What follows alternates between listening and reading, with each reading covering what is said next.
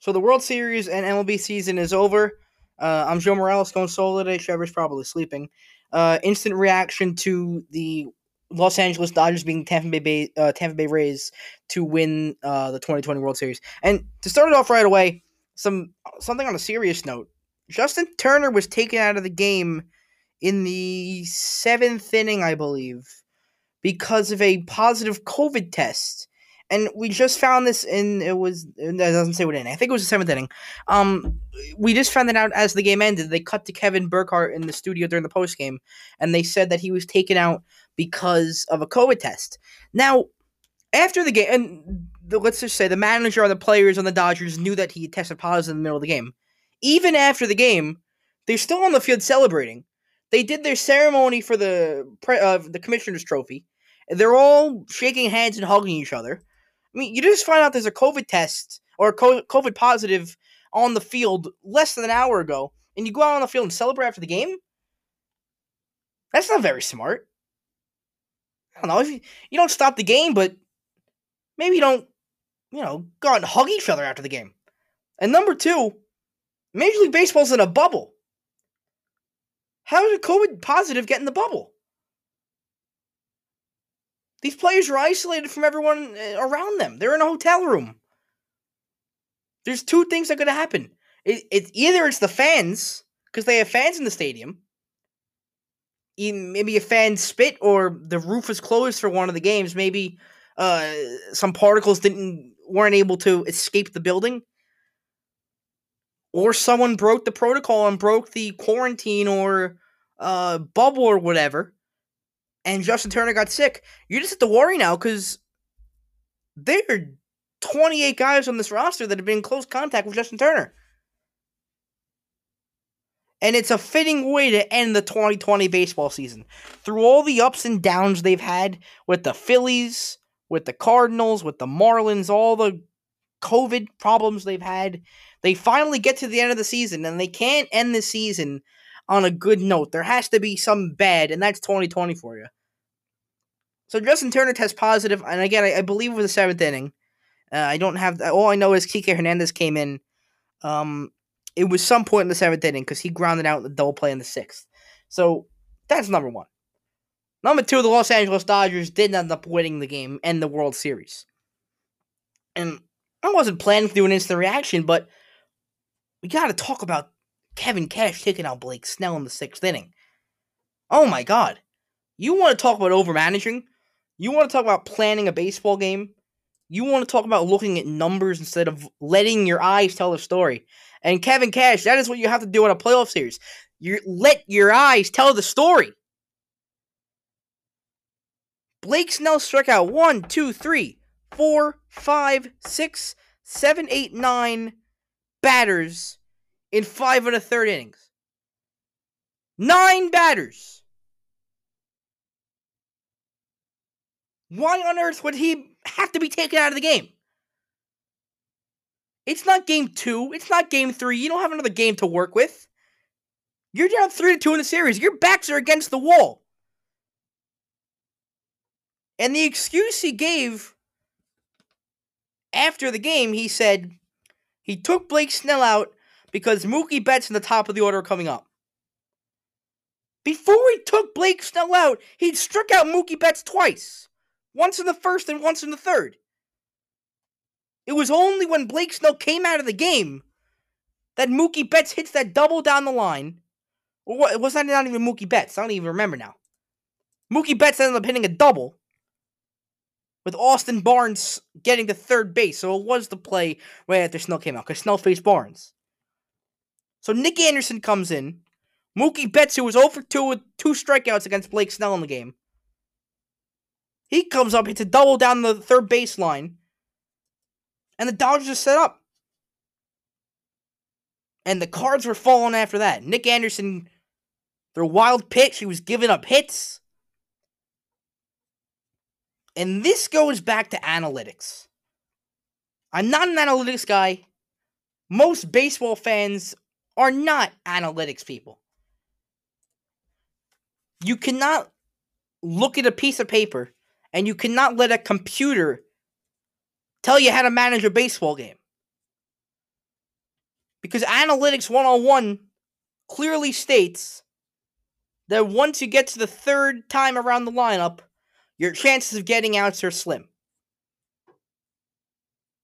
Now, anyone watching this game knew Blake Snell was unstoppable.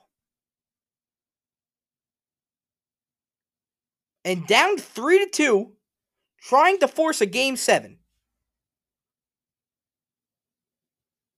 Let Blake Snell go. He had every right to be angry at Kevin Cash for taking him out of this game. Imagine, I used this example with a couple guys I was talking to during the game.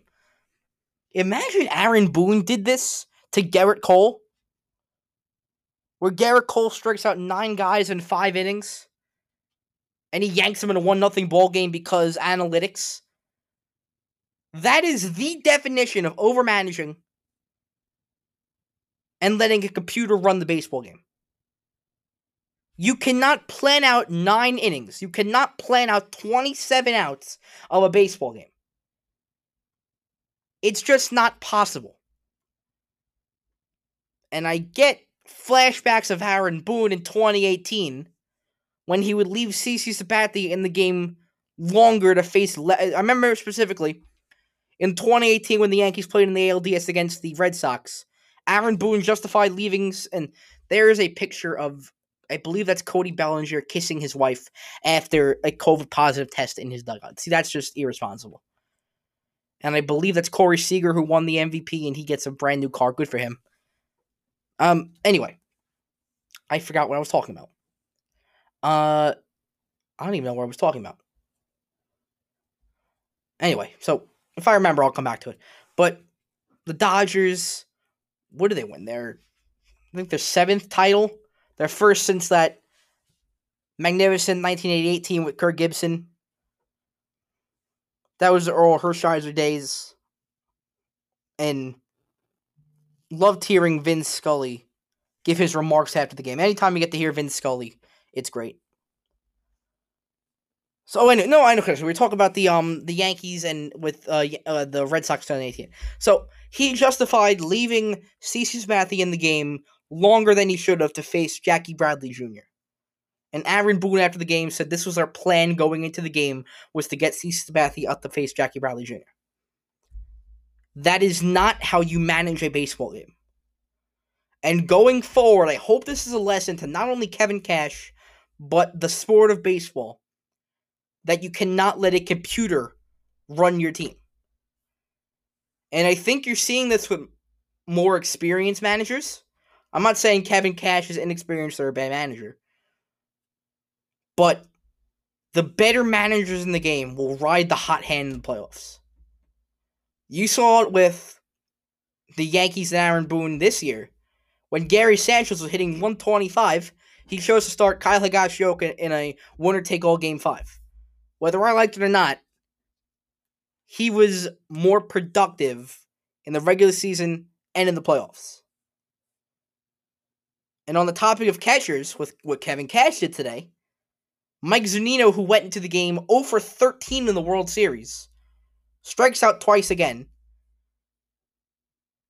So Mike Zunino finishes his World Series going 0 for 15 with a ton of strikeouts.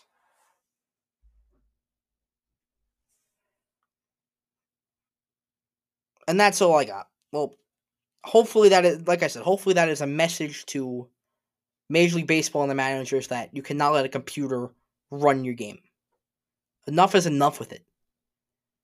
I think you're going to start seeing managers start playing the hot hand. And analytics might only be a regular season thing. Because I get it, over 162 games, guys need off days. You gotta, filter guys in and out. I completely understand that. But come playoff time, you have to play the hot hand.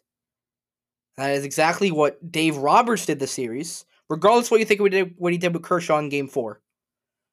He played the hot hand. He went to Julio Urias in relief, who was supposed to go tomorrow in a Game 7 if necessary. And he completely shadowed Kenley Jansen. Did not use him once after that Game 4 stuff when the Rays had that weird win on the errors and stuff. On the other hand, Kevin Cash goes to Nick Anderson, who was a great regular season relief pitcher. He strikes out the world. I think he had a 6 ERA in the playoffs this year.